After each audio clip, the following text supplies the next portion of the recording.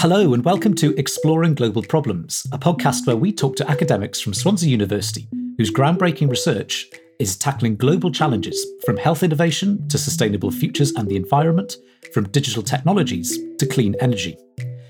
My name is Sam Blaxland, and today I'm joined by Dr. Chris Pack, lecturer in contemporary writing and digital cultures, Dr. Lloyd Davis, associate professor in modern languages, and Owen Shears, professor in creativity, all of whom are from Swansea University. Their research explores climate change, science and society, and human-animal relationships through narrative. Chris, Lloyd, Owen, welcome to Exploring Global Problems. Thank you very much, dear Chabad. Can I start by getting you all just to introduce your research to us? Now, there's three of you today, so I'm going to keep this quite strict, and I'm going to give you 60 seconds each to do it. So, Chris, we'll start with you. So my research is fascinated by how science fiction makes use of the resources of literature, film, TV, games, in order to engage in a depth probe into society and climate, and how factors involved in environmental change resound throughout all aspects of our societies. Great, thank you. Lloyd. My topic is entitled Climate Change, the Response of Literatures in Iberian America. I focus in particular on Latin American literature of both the 19th and 20th centuries. Climate change has been an important part of Latin America since the beginning of the 19th century, but until the mid-20th century, it was very much seen from the critical point of view as a minor background topic.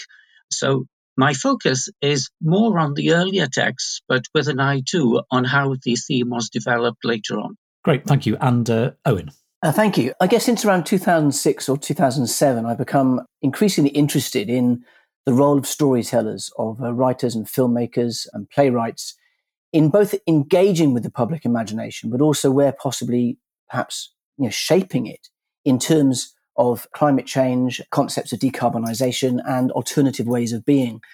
In my role in Swansea University, I've been specifically interested in trying to take the conversations around climate change out of the silos, to encourage as much interdisciplinary engagement and conversation as possible. Again, specifically trying to put artists and storytellers at the centre of that conversation. Well, can we pick up on that actually, Owen, and just talk about how this interdisciplinary approach to a topic like this, or indeed to other topics, is so important? Why is it useful or indeed important to think in this way, to think beyond, as you say, the silos? There's a great quote by Margaret Atwood where, when she was talking about climate change, she says that she thinks the term climate change isn't really adequate and it should be called everything change.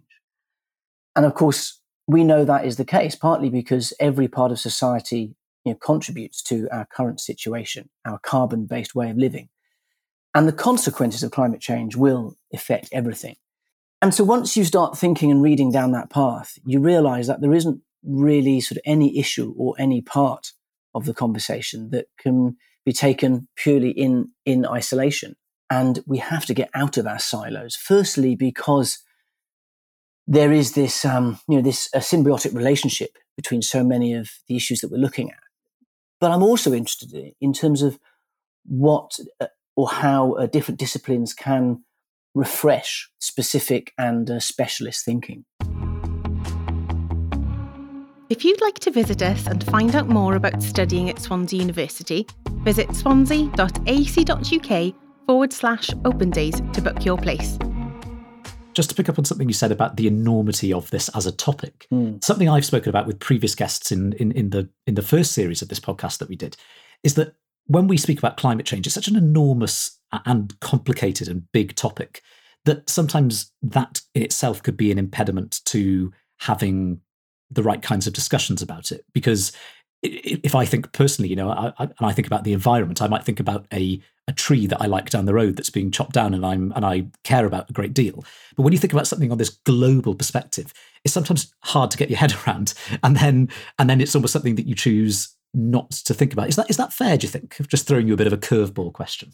Well, I think it is fair, although I think we're in a drastically different situation on the other side of the COVID experience, because here we have, in our lived experience, a recent example of how, as a species, we can respond to a threat when the true nature of that threat is clearly communicated, by governments to populations, and that there's a clear understanding of it. But aside from that, I do hear what you're saying. And I think it's partly a consequence of, on the one hand, I often think about the story of our inaction over climate change is the story of a failure of narrative at the level of a species over the last 30, 40 years. But it's also the success of a certain counter-narrative, which has told us that there is still doubt in the science, there's no need to worry. And also, I feel, has shifted the onus of responsibility towards individual action and away from systemic action. So, of course, it's going to feel daunting if you think all you can do is, maybe change your energy supplier and try to recycle a bit more. But I think that's partly what I'm interested in sort of reframing, is both acknowledging that this is about systems and ways of being, which takes a weight off the individual's shoulders. But I'm also interested in how we can access and harness existing narratives. And I wish that war and conflict wasn't that familiar narrative that we return to, but in a Western culture especially, the Second World War is. And I think in terms of climate change, it's a fantastic example of, a massive and daunting challenge that was met through strong leadership, but also through a communal determination to create and inhabit a different future. So I think I completely hear what you're saying, but I think we've barely scratched the surface on actually trying to push back against that feeling. Picking up on narrative then, because amongst many other things, you're a novelist, a very successful novelist, and you tell stories. Is the telling of stories an effective way of discussing, highlighting, the big contemporary issues? And if so, why? It's a really good question, because on the one hand, I'd say, well, no, it's not, because good literature is always late to the party, and it probably should be late to the party. And the last thing you want is a finger sort of preaching to you out of the page. And I think that's the big challenge for artists and writers at the moment, which is exciting. How do you engage with, let's face it, this incredibly dramatic subject, which comes packed with conflict and moral ambiguity and loss and grief and drama? But how do you engage with it without it becoming overly didactic? How do you still make it, good art? And I think my answer to that is the answer to your question, is that yes, it does have an important role to play, because with an issue like climate change, which, as we've already said, yes, it's about increasing levels of carbon dioxide in the atmosphere, but about so much else. It's about how we are. If we can access what the change we're bringing about for ourselves and the planet means and how it feels, I feel that stories are well placed to start to create that emotional and philosophical map, which I think will open doors for people into then talking about what needs to happen, and perhaps their role in it. So I think, I think that culture is absolutely vital. Again, to quote someone else, the wonderful writer Amitav Ghosh, in his book of essays about the role of arts and climate change, he acknowledges that when future generations look back, yes, they will blame the politicians and the bureaucrats for failing to act on climate change. But they will also, he feels, quite justifiably possibly blame the writers, the storytellers, the filmmakers, because it is in their responsibility to imagine alternative futures. And perhaps also to peel back a layer on some of the absurdities about how we exist now. This might be quite a philosophical question, but it comes from my interest in novels and in literature. But do you think telling stories about climate change, about this subject, would almost build upon a long tradition in literature of kind of end of world dystopian novels? Maybe this is one for Chris as well, but I'm thinking H.G. Wells, Michael Crichton, J.G. Ballard, Kurt Vonnegut, all these writers who I like, but where I see a sort of a theme in their work that could potentially be supplanted onto telling stories about climate change. Is that fair or not? I think it is fair. I'm sure that Chris will be speaking to the really vital role, I think, that science fiction and cli-fi has to play in this area. But I suppose I'm interested in telling stories of now, because we do tend to talk about climate change in the future. It's here for us, and it's been here for quite a long time for many other populations and many other communities in the world. And that's what I'm interested in accessing. I'll come back to you, Owen, but Chris, do you want to pick up on any of that? Yes, I would also agree that apocalypse is one of the narratives that feeds into how science fiction imagines climate change, either in the near future or far future. But one of the fascinating things that science fiction does with that narrative is that it brings it into contact with other types of narrative. And it attempts to kind of rethink the premises of apocalypse as a way of thinking about how climate change might look in the near future or far future, depending on the kind of narrative we're talking about. And so what's important about that is that it's one of many different traditions that are thrown into the boiling pot, so to speak. And all these ideas are brought to people through discussions of texts. They argue about what's important, what's viable. And so science fiction texts are not simply just the books themselves or the movies, but they're actually also the discussions about those books and movies that we have, about the themes that they're talking about. So I'd extend science fiction literature to include the stories and the thinking about the stories that we have and the conversations that we have with one another about those stories. One of the interesting things about science fiction is that another one of these things that it attempts to do is to bring that awareness of systems to the forefront. And so it attempts to imagine connections between locations near and distant and how actions in one place might have an impact elsewhere. And it brings in ideas about science, about the transformation of perhaps global environments, precisely in order to think through a lot of the implications of what is in effect climate change. And science fiction has kind of recognized that, say, transforming another planet is climate change. So those old narrative forms are brought into contact with new narrative forms brought about by science, culture, and the like. And Chris, I know you said that it's about the wider discussion as well, but do you have a favourite piece of science fiction literature or a favourite movie that you think is particularly relevant for this topic and this discussion? One of my favourite writers is on this topic of climate change is Kim Stanley Robinson. His work explores the terraforming of Mars, the transformation of Earth in relation to climate change in a kind of near future, an imagined alternative in the Science and the Capital trilogy. What if Al Gore did win the presidency, for example? Now, the figure in that series is not actually Al Gore, but he's modeled against a politician kind of like that. And so Kim Stanley Robinson actually approaches this topic from a number of different angles.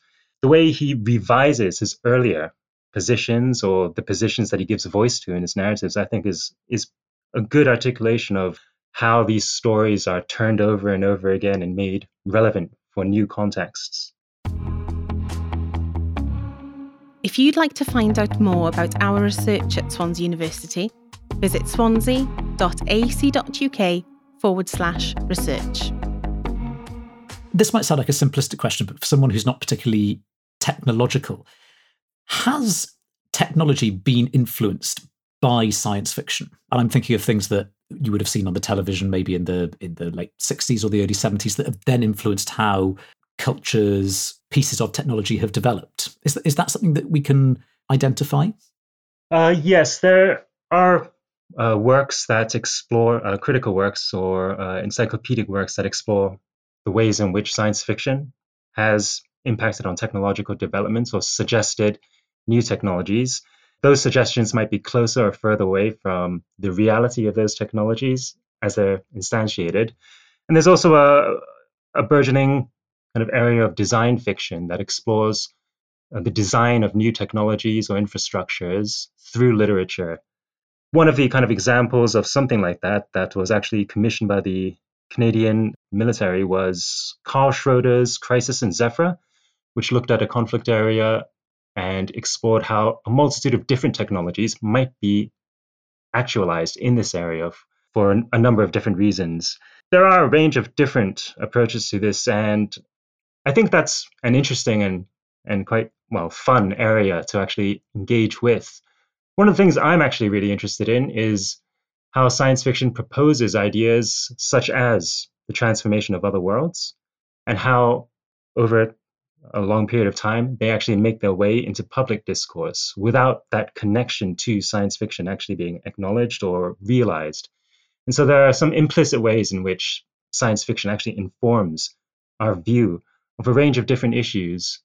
I will come back to you for further discussion of some of those themes, hopefully. But I want to bring Lloyd in and talk about his work. So, Lloyd, what is green literature, and why have you decided to focus your research on Hispanic texts in particular? Because I believe that's your area of interest. Yes, well, I am a Hispanist, of course, so I am particularly interested in both Peninsular and Latin American literature, but particularly in the Latin American. And I think that green literature is more spectacularly exercised in Latin America than in Spain. I think, generally speaking, it must be said that the Hispanic world does lag behind a little bit in this area, the Anglophone world, but is quickly catching up. We mentioned the enormity of this subject, and that is what's drawn me to it to a large extent. And in order to try to impress that enormity on my readers and audiences, I like to talk about the Anthropocene. And that particular term is in common currency now, but it goes back to the 19th century, and it was used first, interestingly enough, by a North Wales geologist called Thomas Jenkin in 1854. And the enormity of climate change was apparent to him. Time is divided by geologists according to shifts in the Earth's state. We are now in a time period, according to Jenkin, that is marked by human influence on the Earth in terms of land surface, oceans, atmosphere, etc.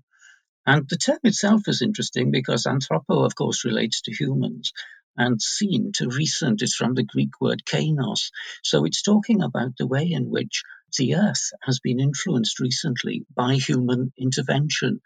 It isn't a recent phenomenon. It goes back to the Industrial Revolution and beyond the Industrial Revolution to the so-called Columbian Exchange, which refers, of course, to the arrival of Europeans in the Caribbean in 1492, which led to the largest human population replacement in the past 13,000 years. It inaugurated the first trade networks linking Europe, China, Africa, and the Americas, and brought about the mixing of previously separate biotas, as they know, that is animal and plant life. So the Columbian Exchange is seen as an important aspect of climate change and is clearly a facilitator of the Industrial Revolution, which depended for its success to a large extent on the annexation of the Americas. So the Columbian Exchange contributed to a radical reorganization of life on Earth without geological precedent. It inaugurated to a process of homogenization and uniformity. And that whole process has been accelerated since the 1950s, of course, with the development of plastics and organic pollutants and atmospheric changes attributable to nuclear bomb tests. So that period, known as the Great Acceleration, is very important and has influenced the work of many Latin American writers. I'd like to, though, to bring in certain English writers as well, or better again, Welsh, in the case of Raymond Williams, who talks about the decline of rural England, which is not a precise moment, but a structure of feeling running through English writing over centuries. And we can link that with contemporary travel writing, which shows how far off places seem similar to each other and to home. A sense of the exotic has faded, if not died. Another key term I like to use is the other, which relates particularly closely to Latin America, which is seen as the other of Europe. And this relates the other to people's modes of thought, such as the American indigenous in particular, that do not conform to Western norms. A recent term is epistemicide. Episteme, of course, refers to a particular knowledge system. Epistemicide refers to the suppression of non-Western systems, of traditional medicines, community justice systems, local beliefs about the natural world, etc.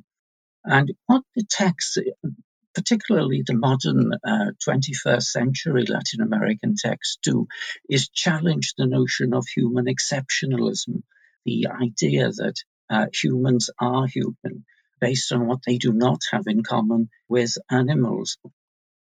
Now, as far as my favorite text from Latin America is concerned, it's by a Costa Rican writer. And Costa Rica is particularly interesting because it has a wonderful reputation as an eco-friendly country. It won in 2019 the UN Champion of the Earth Award for its pioneering role in fighting climate change. It also has a unique natural heritage. The country is known for its biodiversity. It possesses at least 10% of the world's species and serves as a biological bridge for species to the north and south.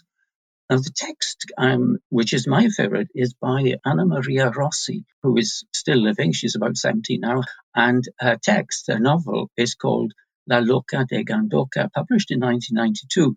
That means the madwoman of Gandoca. And it really relates to her, because what she found was, quite by chance, that one of the main wildlife refuges in Costa Rica was going to be developed. She found secret plans for the development of hotels and tourist areas and so on, right within this wildlife refuge. She contacted a biologist who gave her support in her opposition to create what was described as a Miami of the jungle, with a green McDonald's and an ice skating rink.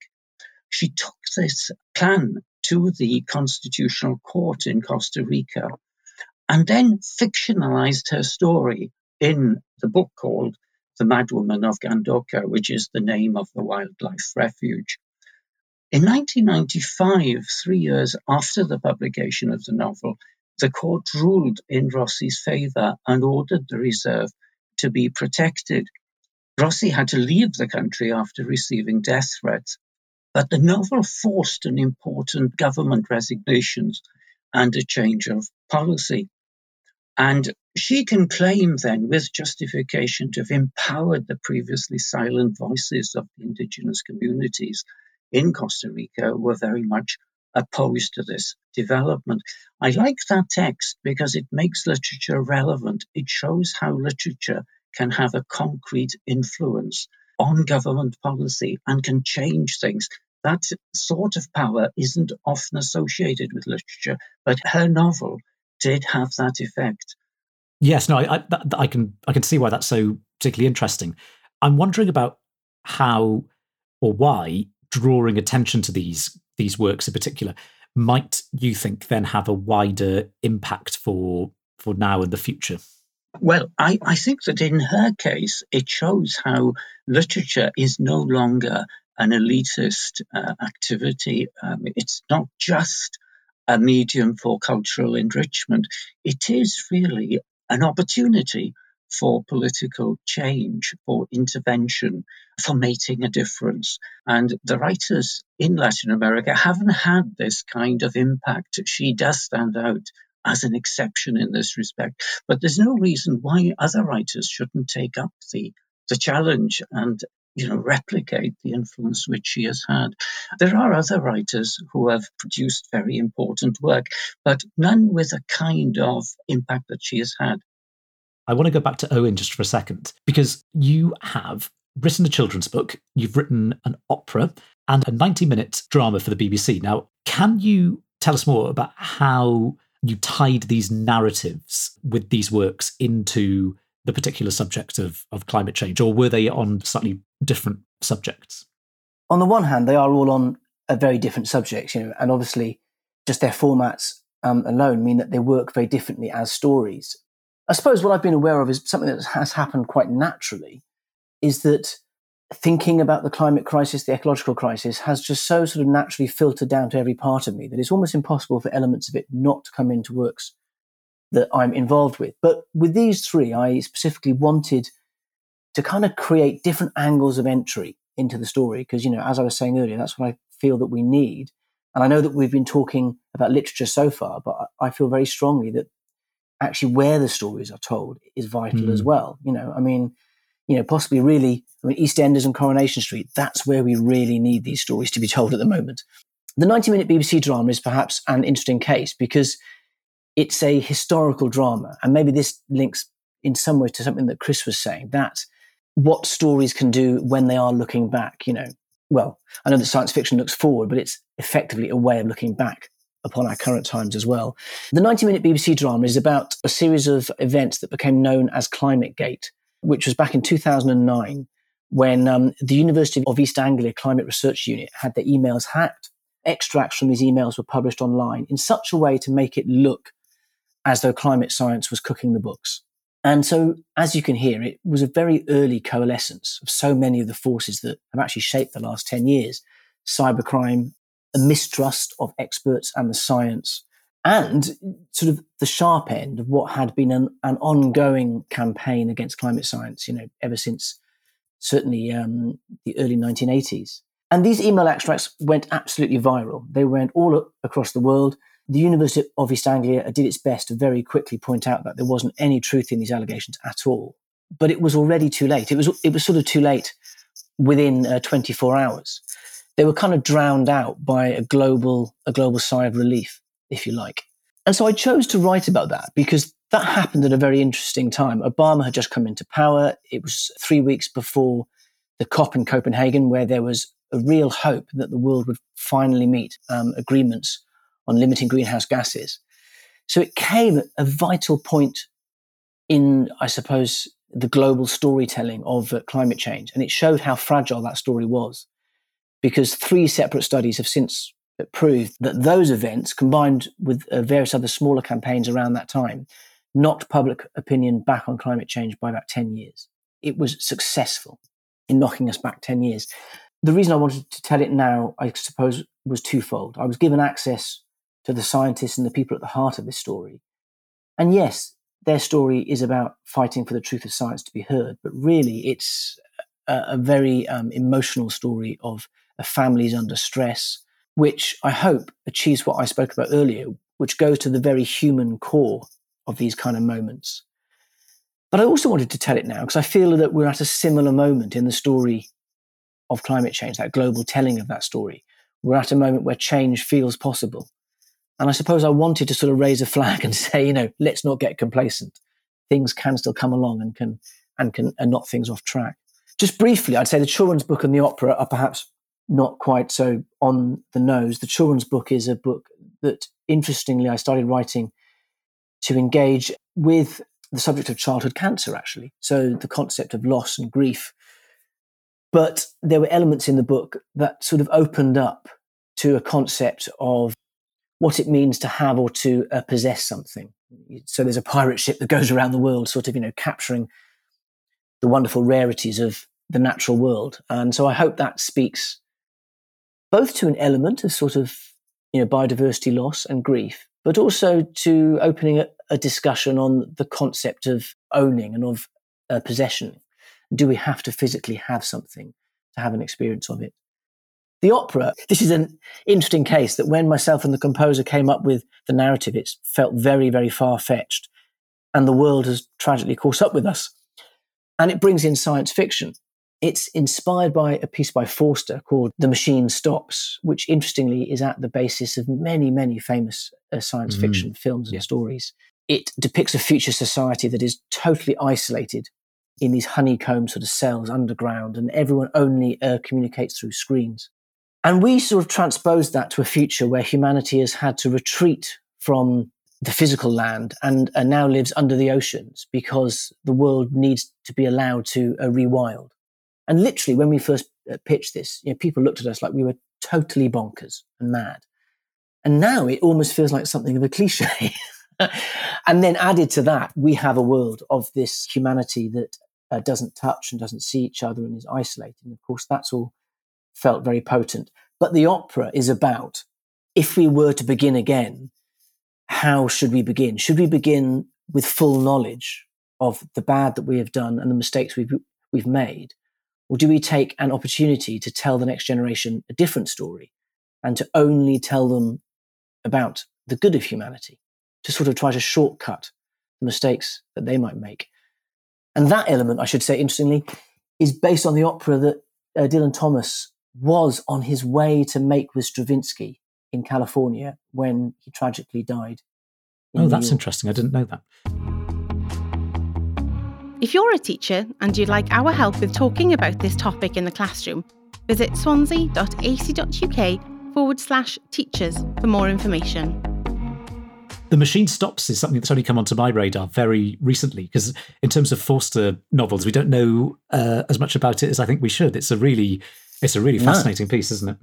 Oh, God, it's absolutely intriguing and it feels so prescient. You can't quite believe that he wrote it when he did. Early 20th century, wasn't it? I mean, and it echoes down the ages. Yeah, completely. Before I ask some sort of general questions, Owen, can you just tell us briefly about the Creativity Fellowships at Swansea? Yeah, so the thinking behind those were essentially, as we talked about earlier, the concept of bringing artists into contact with a piece of university research and that researcher with a view to creating a new art from that research, with a further view to, I suppose, broadening and deepening the audience for the stories of that research.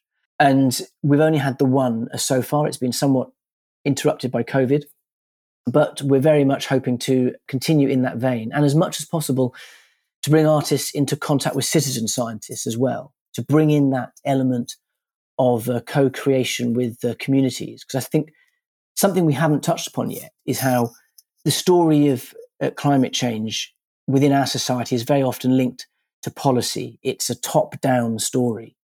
And I think what we need to see, and I hope we'll see, is that story also growing from the bottom up and kind of meeting in the middle so that it feels less like homework. And that's a phrase that a filmmaker said to me recently, who I was talking to about, maybe working together. And he made the point. He said, it's interesting, isn't it? Climate change, it's full of drama, full of human emotion and conflict. And yet, why does it always feel like homework? And I feel like that's the question we need to answer. Well, do you know what? You're leading me onto my next question, which was deliberately going to be very broad and open-ended, but it does relate to that. And maybe it's an opportunity for all three of you to talk about aspects we haven't covered yet, which is that when we've covered this topic in the past, we've always spoken to scientists, and we've always spoken to engineers and people working on innovative new clean energy technology and things like that. But all three of you come from the broad field of arts and humanities. So why is it important to bring, and I know we've discussed this to an extent already, but let's try and maybe pick a few things out. Why is it important, do you all think, to get the perspective of, as it were, this side of the academic spectrum involved in this discussion? So Chris, maybe if you want to start with that, why should the arts and humanities voices be more prominent? Well, one of the key things is context and perspective. We can speculate on a range of different specific technologies, but how are those technologies actually going to work for the people on the ground? Technologies are not things that you can plug in anywhere and they will have a predictable effect. People make use of technologies in different ways. They feature in people's lives in different ways. They have ramifications in different locations where they're actually instantiated. And so one of the fascinating things that science fiction does is it attempts to think through the implications of any technological intervention or the lack of one of those in relation to the stories of people's lives as they're affected by that. So a writer such as Paolo Bacigalupi's The Water Knife explores droughts in the southwestern United States. It speculates on what might happen if we don't look at the infrastructures in that region with a view to kind of averting or turning the course away from that lingering drought. It talks about what the actual impact would be, not just for those people in that area, but for the people in other states surrounding that area who may be forced to confront the realities of climate migration in an area of the world where climate migration is assumed to not be something that they have to worry about. And so what these narratives do is that they tell us how technology is actually important for our lives as individuals and members of a community. So it can really help us understand what the significance of those technologies or policies even will be for those on the ground. Another key thing it does is that it tells us how policies and technologies might actually erase specific constituencies, interests, needs, desires. People get forgotten when we roll out an infrastructure or a technology. And so some of these works also show us the things that we must consider and that might be overlooked if we were to take a broader instrumental focus. Lloyd, what do you think? Yes, well, I think the question was the relevance of the arts and humanities, and I think it's very important for us to do that. students often ask me, or have remarked in the past, particularly with texts such as Don Quixote, which are very long and used to be read in Spanish, what is the point of my reading this? My field is going to be business studies. This is going to help me. When we look at literature which is able to impact practical policies, government policies, that makes them think twice about the questioning of literature, and it makes it clear that literature has special value in this area. The other point is perspective, I think. The desert is very important in Latin American literature. Alex von Humboldt talked about South America as the desert continent. Desert is seen as negative, but we try to, in our work, looking at these texts, we see desert in a different perspective. It can be seen as positive. It is, of course, a hostile reality. It's hostile to man. It's a place of extreme temperatures and so on, of lack of water and food, absence of boundaries and landmarks. But it also can be seen metaphorically as a place which is new, which is unexplored, which offers new possibilities. It's a place, too, where naming even is thwarted because the desert is governed by sameness. But some artists have taken up this sameness. They have used repetition in their work to effect and have shown that although little happens in the desert can serve as a metaphorical vehicle for questioning our possibilities as human beings and perhaps making us ask questions which haven't been asked before about our place in the world, and particularly the centrality of our place in the world and our openness to realizing that our place is only a part of the whole rather than the center of it. Owen, anything you'd like to add to this particular conversation? Yeah, well, actually, I'm going to quote Swansea University's motto, which translates in English as a technical skill is empty without culture. So I think for me, the answer to your question is because we have to bring everyone with us on this story. And, culture is a very immediate way of making us feel part of something, but also allowing us to see ourselves from outside of ourselves. And I think we can't underestimate the gulf in understanding there is between the nature of the threat that climate change and biodiversity loss poses and the levels of knowledge. And I mean, sort of street level public knowledge. And I think it's in that space where both, current technologies and science, but together with culture and storytelling, have an absolutely vital role to play.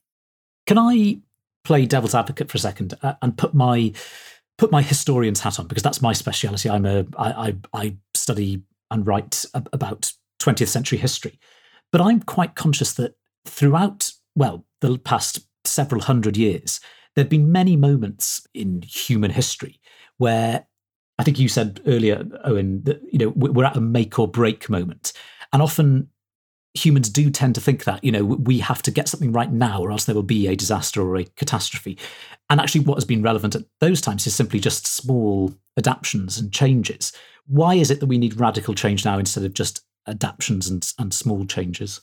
Simply because we have such a weight of scientific empirical evidence. So our ability to look down the years is so much sharper and so much more accurate. It used to be that the future was scary because you didn't know what was coming. Now it's scary because we do know. So that would be my answer. I think I just add to that depending on how far back you look, we're at a position now where never before has so much been able to be done by so few. So a small number of people are able to make decisions that have a resounding effect across the globe. And that hasn't really been quite the case, historically speaking. So given that our range of powers for a select few have grown, then it stands to reason that we should pay more attention to what those powers are actually doing to reshape our world, the worlds that we all live in. Can I just ask something about COVID-19 and about where we find ourselves now? Which is that if you're very concerned about climate change and the environment, in some ways you couldn't have designed a better situation, could you, than COVID, which is where air travel is down globally, we're all driving far less. Do you see there being an upside to COVID in that we are going to maybe have to live more locally? I don't know who wants to deal with that first, maybe Lloyd. Yes, I think there certainly is. I haven't flown in an aeroplane since 2006, and I don't intend to ever again. I've been in meetings recently where academics have said that they would not fly again. And I think that kind of determination has been heightened, I think, by the COVID crisis. It's been forced on people. Students are changing their minds about travel and are taking far more note of it. I don't know if either of you want to come in on that briefly. Yeah, I think, Lloyd, you're completely right. And it also really depends on what kinds of lessons we learn from COVID. One of the things that Owen mentioned before is that it's quite easy to slide back. And it is easy to imagine a situation where once the threat of COVID appears to be diminishing, people return to the ways that they're used to before COVID with greater relish. And so one of the interesting things about science fiction is it teaches us that these kind of plagues and outbreaks are actually expected, and we might actually expect more and more severe ones coming. So for some, the current crisis doesn't really come as a surprise. But again, it really depends on the kinds of lessons we learn and what we're willing to do to address future potential occurrences. Yeah, I think for me, COVID presents possibly a very positive moment, but not so much for those practical reasons of us driving and flying less, because in other ways we've had many more people staying at home, heating their houses, which actually produces many more greenhouse gases than aviation does. And also, it's also occupied the news space and the conversation space at a time when we really need to be talking about climate change. But I think it is positive because of something I said earlier, which it presents us with an example and a proof that ingrained and rapid cultural change, it can happen, and that we can respond to something as a species. I know that there have been issues around borders and vaccines and that kind of thing, but on the whole, this has been a global response. And so I hope it's that element that we pick up on what we can do when the story of a threat and its possible solutions are told clearly and urgently. Historians call things like that sticky. They say, things don't move for a long time, or things move very, very slowly, and then suddenly things move quickly. And I think COVID's an example of that. I just want to ask before we finish, there are hopefully lots of young people listening to this, and some of them might well be aspiring writers who want to develop or work on developing narratives, not just around climate change, but about big issues that they care about. So what advice would you give them? Well, I suppose, face up to that challenge that I mentioned at the start is, at the end of this, you've got to make good art. Is what you're writing a good story, regardless of the issue? And, a look for that surprising angle of entry. Have a look at books that are coming out now that are achieving this. So there's a wonderful novel about to come out by a Romanian author called Oana Aristide, I think, called Under the Blue, which I think does this perfectly. But also look outside of the form that you're writing. And I think, one of the best writers for embedding issues and engaging change in their work, but still just writing, cracking TV drama, is our very own Russell T Davies, a Swansea boy who, with Queer as Folk and It's a Sin, and then his recent drama Years and Years, which I think is the first time that TV drama has really tackled the human drama of what we're doing might mean. So even if you are writing books and poems, make sure to look outside of your own artistic silos as well. I think that's probably a good place at which to stop with that sort of rallying call almost. But so thank you to all three of you. We could have talked for a lot longer, obviously, about a very big topic. But if you want to find out more about our guests' research, you can visit their staff profiles on the Swansea University website. To find out more about this podcast and Swansea University's research, visit swansea.ac.uk/research. That's all from us today. Thanks for listening, and thank you again to our guests, Dr. Chris Pack, Dr. Lloyd Davis, and Professor Owen Shears. If you've enjoyed this episode, please subscribe, rate, and review. I'm Sam Blaxland, and that was Exploring Global Problems from Swansea University.